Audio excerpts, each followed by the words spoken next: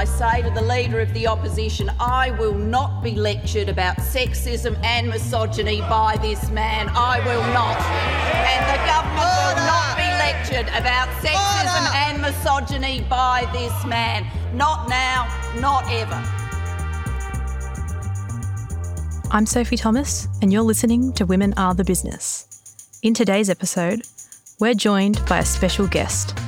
Julia Gillard, 27th Prime Minister of Australia, Chair of the Global Institute for Women's Leadership. Fabulous. Well, let's get started. Sure.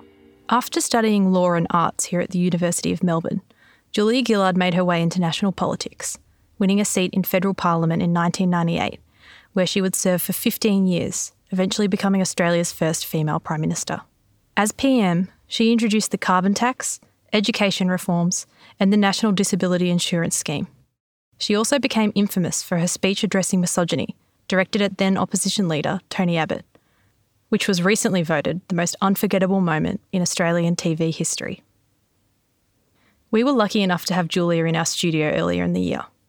We spoke about the key roadblocks to true gender equality, how she looks back on her career with the benefit of hindsight, and what she's been up to since she left politics. Spoiler alert, she's been busy. What have you been doing since you left Parliament in 2013? It's complicated. What I've done is put together a portfolio of things, so I don't have one big job. I have a lot of things that I do and I very much enjoy. One of the first that I started was chairing the Global Partnership for Education, so that's done completely for love. It's an honorary position, but it's chairing the major global fund that supports school education in developing countries, so it's a cause very close to my heart. And I've taken on a series of other things connected with global education, being a person who from time to time does things at the Brookings Institution in Washington, a think tank, to try and further knowledge about how we best educate every child. And I've also become patron of the Campaign for Female Education. Then separately to that, here in Australia, I chair Beyond Blue. I took that over from Jeff Kennett, and I am passionate about making sure that people feel prepared to talk about and act on their mental health, and that Australia's system of support is there when people need it. And then I pitched this idea to King's College in London. What about we had a research institute that really bore down on the barriers to women becoming leaders? And they said yes. So I do that as well. And in addition, I've got a range of commercial boards that I'm on. That's a lot. It's a lot. And so do you base yourself, are you quite global now? Like where do you live, Julia? That should be a really easy question, shouldn't it? Where do you live? My home is in Adelaide, Australia, and I love my home. I went back after politics to Adelaide, so having lived here in Melbourne for 30-odd years, went back because my family's there. But what being in home at Adelaide means for me, time-wise, is realistically half the year I travel overseas. My international commitments with the Global Institute for Women's Leadership, with the Global Partnership for Education, take me overseas about 6 months of the year. So you are, in some sense, quite a global citizen, and as the chair for the Global Institute for Women's Leadership, the word global, I think, is really important. In that role, I was wondering, what do you think are the 3 biggest issues when it comes to women in leadership in 2020? Number 1, the inability still for women during their work-life journeys to find structures and supports to help them balance work and family life. So I think for many women who start their careers very motivated, very wanting to get right to the top, there is a drift away in mid-career, and it's often at the time of family formation.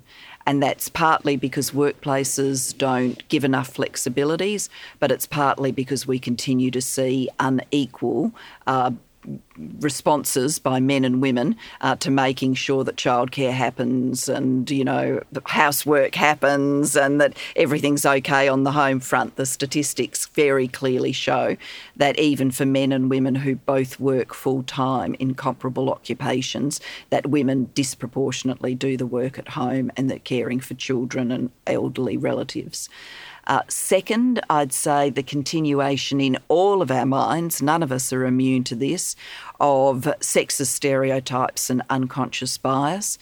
So when we close our eyes and are asked to imagine a leader in a whole lot of occupations, we still see very quickly in our mind's eye the image of a man in a suit.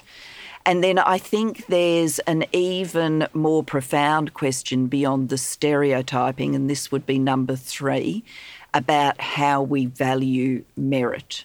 I think a lot of the ways in which we say, X is definitely the next person to deserve a promotion, X is the person of merit.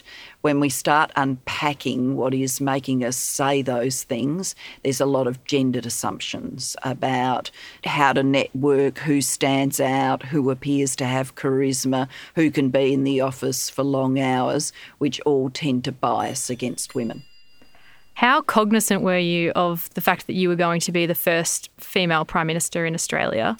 And do you think about that differently now than you did when you actually took on that role? I wouldn't say I think about it differently now. I was certainly conscious when I was being sworn in by Quentin Bryce, the first woman to serve as Governor-General, that this was a moment in Australian history. And in some ways, the day was so fraught for me, so much to do, so much to think about, such a major day in my life, obviously an important day in the life of the nation when the Prime Ministership changes. To some extent, I hadn't had the time to sit back and reflect on being the first woman, but I kind of caught the excitement in Quentin's eyes that she was getting to be the one who was the Governor-General who swore in the first female Prime Minister, and that made a big impact on me. In the days that followed, I didn't think, given the, we've got our first woman stuff was everywhere, I didn't think I needed to go out and say, guess what, has anybody told you I'm the first woman to do this job? It was just there. Looking back now, what I think I see more clearly, and it's partly because of the thinking and research I've done since, including working with the wonderful research team at the Global Institute for Women's Leadership, is I can better cite my own individual experiences in the context of the body of research about how women leaders are seen and perceived. And for me, that's been intellectually fascinating, but in some ways also emotionally relieving, because there was always a question in your mind, how much of this is me, how much of this is about gender, and looking at that research has helped me answer some of those questions to myself, for myself. In your resignation speech, you had that beautiful line that gender doesn't explain everything, it doesn't explain nothing, it explains some things, which I think really resonated with a lot of people at the time. And when you look at women in leadership positions today, do you think that that statement still holds true? How important do you think gender is to women in leadership today? Oh, I still think it's very important, and it's our perceptions, our evaluation of women leaders is still very influenced by gender.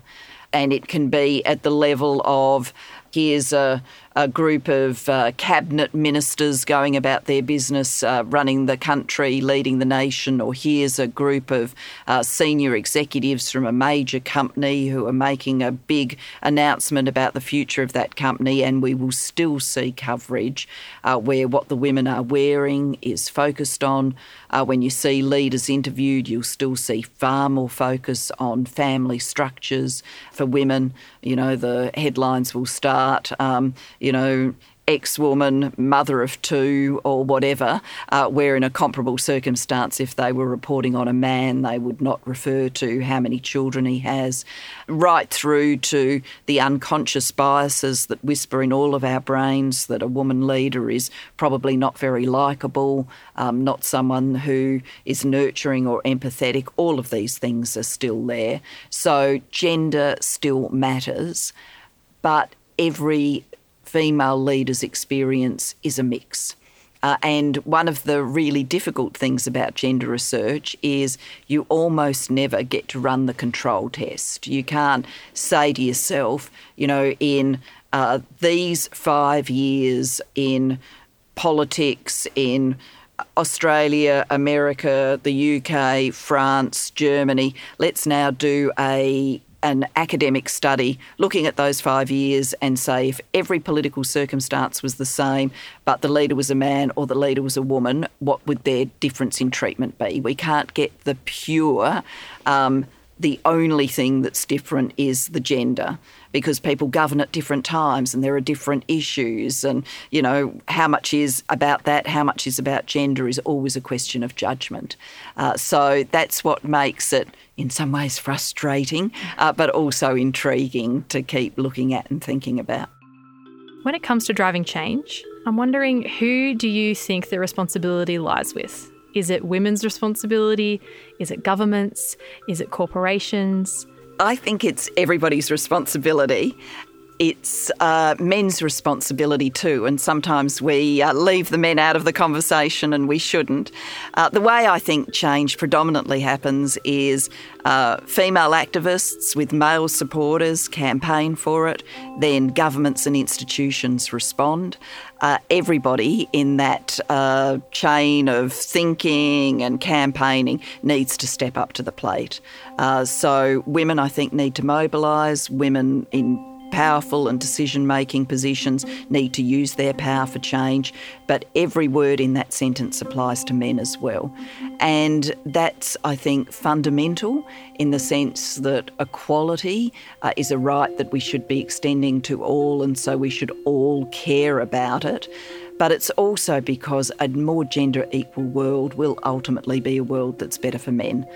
If we live without stereotypes, if we live without gender prisons that we put people in, then men will have options and choices that are quite hard for them to make now. Yeah, that's something I've actually been thinking a lot about recently, is another thing we touched on with the Workplace Gender Equality Agency here in Australia is how segregated industries still are here. So education, for instance, is getting actually even worse when it comes to gender equality. And then talking about the idea that there's this push to get women into male-dominated fields like STEM, which is really great, but there's no push in the reverse to get more men into female-dominated industries like nursing or, healthcare, which is obviously going to become even bigger of an industry than ever before in Australia. And I just do find that fascinating. And even with little girls, like, they're encouraged to, take on men's sports, and, that's all really, really great. But that same idea of everything being an option isn't necessarily extended to little boys. One of the things that my current lifestyle always brings me reminders of is how boys and girls see the world. I get to spend time with my great-nephew Ethan, who's 6 years old, and my great-niece Isla, who's 4. And, of course, our family, their mum and dad want them to grow up as to become, a man and a woman who see every option and every possibility, and that's what they're teaching them. And yet they still pick up these very gendered cues. Ethan had a birthday party at one of those places where you play games, including some quite rough and tumble games. And when I asked Isla about, Ethan's birthday party, what was it like? She said, where they went, it's just for boys. And I looked and talked to my niece, her mother, and it wasn't just for boys. It was for kids who had reached a certain height benchmark. And, Isla, because she's 2 years younger, was too short. But you think, where did she get that from? Because there's no way in the world that, her mother or father said to her, you can't come because it's just for boys. You know, these cues, they're everywhere. It's insidious. And they're sending messages, and the messages are that, you know, maths is the tough stuff and somehow male brains are better at it. But you're right, it's also sending the message that caring professions are women's work, that, you know, they're kind of the things that women are expected to do for free, and sometimes we end up paying women to do them. So we've got to make sure that we're not sending any of those messages. And so a girl can say to herself, I want to be an astrophysicist, and a boy can say to himself, I want to be a childcare worker, and no one raises any eyebrow about either of those choices. Do you think that since 2013, since you left Parliament, that activism has kind of ramped up a little bit? I mean, do you agree with that? Do you see that there's more sort of a groundswell of feminist activism? I certainly do. I absolutely do. And it makes me very optimistic because when we look at the history of the women's movement, we talk about the great waves of change, you know, the first and the second wave of feminist change. I really think in the last few years we've felt another of those waves building, and discussion of gender is now much more common. It's much more common in boardrooms, in parliaments, in round coffee tables and kitchen tables. I think people are focused on gender. So that gives me a lot of heart, because we only change big things in our world by talking about them and getting the energy together for the change. Specifically the Me Too movement, with it rocketing around the world, I think it's both a driver and a symptom of that new underlying energy and activism. And it's also a great case study that social media, which can cause so many difficulties for women, particularly women who are in the public eye, because it's such a toxic environment, that social media can actually be a force for good too, and can connect women and give them this different sense of how they can come together and be campaigners for change. And here in Australia, in the realm of politics, what I've certainly seen change is when I was Prime Minister, the sort of fashionable commentary in the media was that nothing about what was happening to me was happening because I was the first female Prime Minister, that gender was just irrelevant. And all these years later, we've now got a very lively debate about the treatment of women in politics, about what needs to change to equalise treatment. A lot of that debate has come out of the more conservative side of politics, but I think it's a generalised community conversation. And once again, you know, the very fact we're talking about it is a foundation stone for further action. The Leader of the Opposition says, if it's true, Stavros, that men have more power, generally speaking, than women, is that a bad thing? And then a discussion ensues, and another person being interviewed says, I want my daughter to have as much opportunity as my son. To which the Leader of the Opposition says, yeah, I completely agree, but what if men are by physiology or temperament more adapted to exercise authority or to issue command? Do you think that you had to navigate power in a different way than all of the Prime Ministers previously to you as the first female Prime Minister? I wasn't conscious at the time of having to navigate power differently, other than as dictated by the political circumstances. But having looked at the research since, I'm now more aware than I was then about how difficult it is for women to own power. And I think a lot of people hearing that statement would then think it's because women lack confidence, or they're, shy of claiming a leadership role. They have to be mentored, encouraged. There's a whole, lot of stuff that goes on, which if you wanted to put a label on it, the conferences, the seminars, the programs, the label you would put on it is we need to fix the women. The women need to be more assertive, even combative in claiming and owning power. I am not a fan of all of that. I actually think it's the structures and it's the biases that make it harder for women to claim power. And lots of studies have actually shown that a man can show ambition, talk about ambition, say that he wants to be the leader of this or the CEO of that, and people will go, gee, he's a go-getter. And a woman who uses exactly the same terminology will be marked down. And it's because she's running against the stereotype we hold in our head of what women are supposed to be like. And so a man that looks strong and decisive is running with the stereotype. A woman who looks ambitious, strong and decisive, we think, gee, she's not very empathetic, she's not very caring, she's not very nurturing, she's probably not very nice, and we mark her down for that. I'm more across that now than I felt at the time. I'm curious, with your discussion with researchers at the centre and the work that you do, is there anything that's really surprised you when it comes to learning more about gender equality? Also, I'm curious to know if there's any areas where you've identified that maybe we've actually reversed rather than progressed.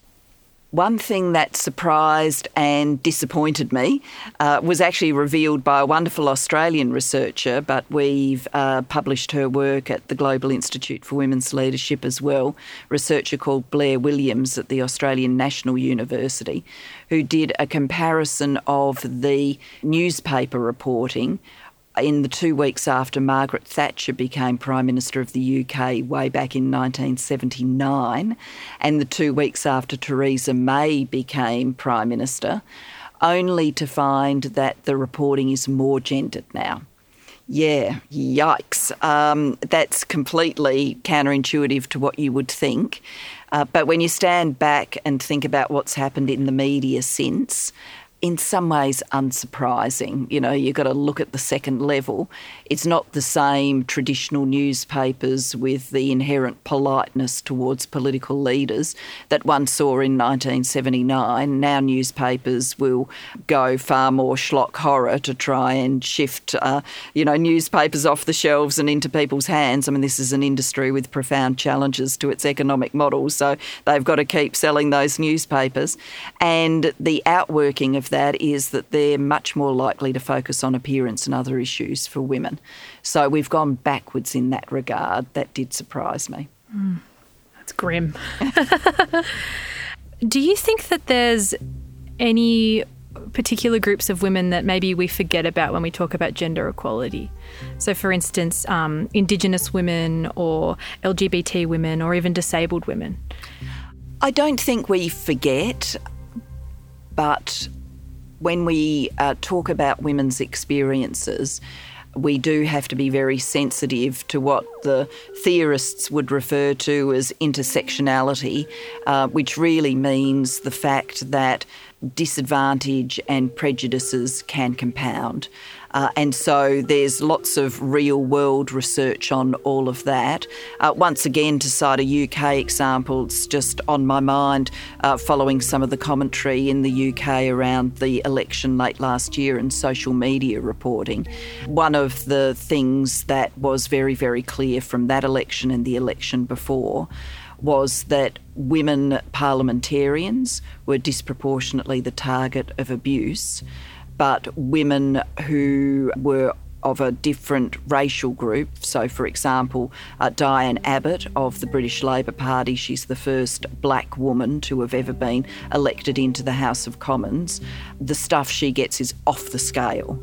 So it's just one reminder that sexism, racism, other sorts of prejudices compound and combine, and that is the lived experience of a whole lot of women, and we need to be bringing that to the table when we're thinking about feminism and hearing those voices too. In the Western world, we're very focused on the idea of getting more women on boards or into CEO positions or in leadership positions. But then often in developing countries, there are women who are fighting to have an education or even get to work at all.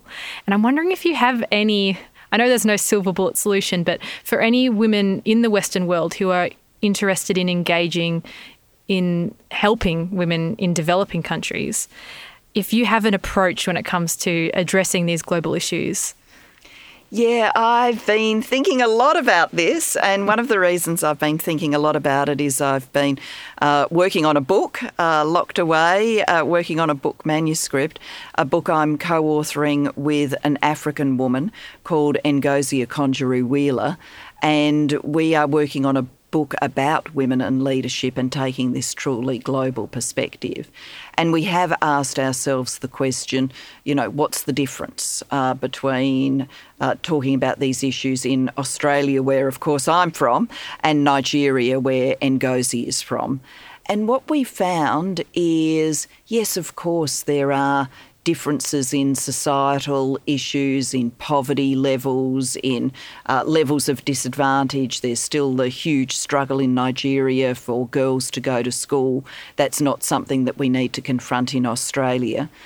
But when you talk to women who have held leadership positions in very different environments, there's a lot of commonality in their experiences too.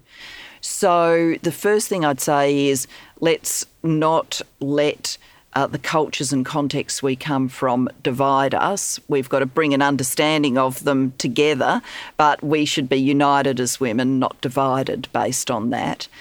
And I also think for women from Australia, from parts of the world that are far more advantaged, there are lots of ways of helping, whether it's donating to an organisation like the Campaign for Female Education, that is making sure that girls in Africa can complete their secondary schooling and then go on successfully into work and then give back to the next generation of girls. You can raise your voice within Australia to make sure that the Australian government increases the amount of overseas development aid that it is spending generally, but spending particularly on things like female empowerment and girls' education. Many people work in businesses that are truly global businesses, and the practices of those businesses in emerging economies and developing countries matter too. Are the global businesses providing the same benefits and opportunities to women in those markets that they provide here to women in Australia? Being an activist around those things can make a profound difference. When it comes to activism, one thing that people talk about that there has been this sort of increase in feminist activism over the past 5 years or so is the idea of a backlash, and the idea of people even saying that, we're sick of talking about diversity. What's your response to this backlash? I think it's real, and I think we're seeing it in politics in many parts of the world, a very strong backlash. And I think we see it on social media where, the misogyny and threats of violence and vileness that greets women who step out into the public square, particularly around feminist issues, is just truly horrifying. So it's definitely there. I in some ways think it's inherent in any struggle for change that there's, action and reaction, and that is the way in which our societies digest big agendas, big needs for change, and then we come out the other end, and by the time the changes happen, we then look back at that history and say, what was that all about? From this very comfortable remove, I think we look back at the struggle that women had to get the vote, and we just, it's almost beyond imagination, isn't it, that anybody could have stood in public places and said women shouldn't be able to vote because they're too emotional, too hysterical, they'll only vote the way their husbands tell them to anyway. But you look back at the parliamentary record and all of these things were said, and women went to jail and hunger strikes to get the right to vote. And yet now, no one would even turn their mind to it on an election day that they're accused of people waiting to vote, men and women. So I think that should give us a sense of overall optimism that the action and reaction is the way we work our way through the change, and then the change comes. Thank you to our guest, Julia Gillard.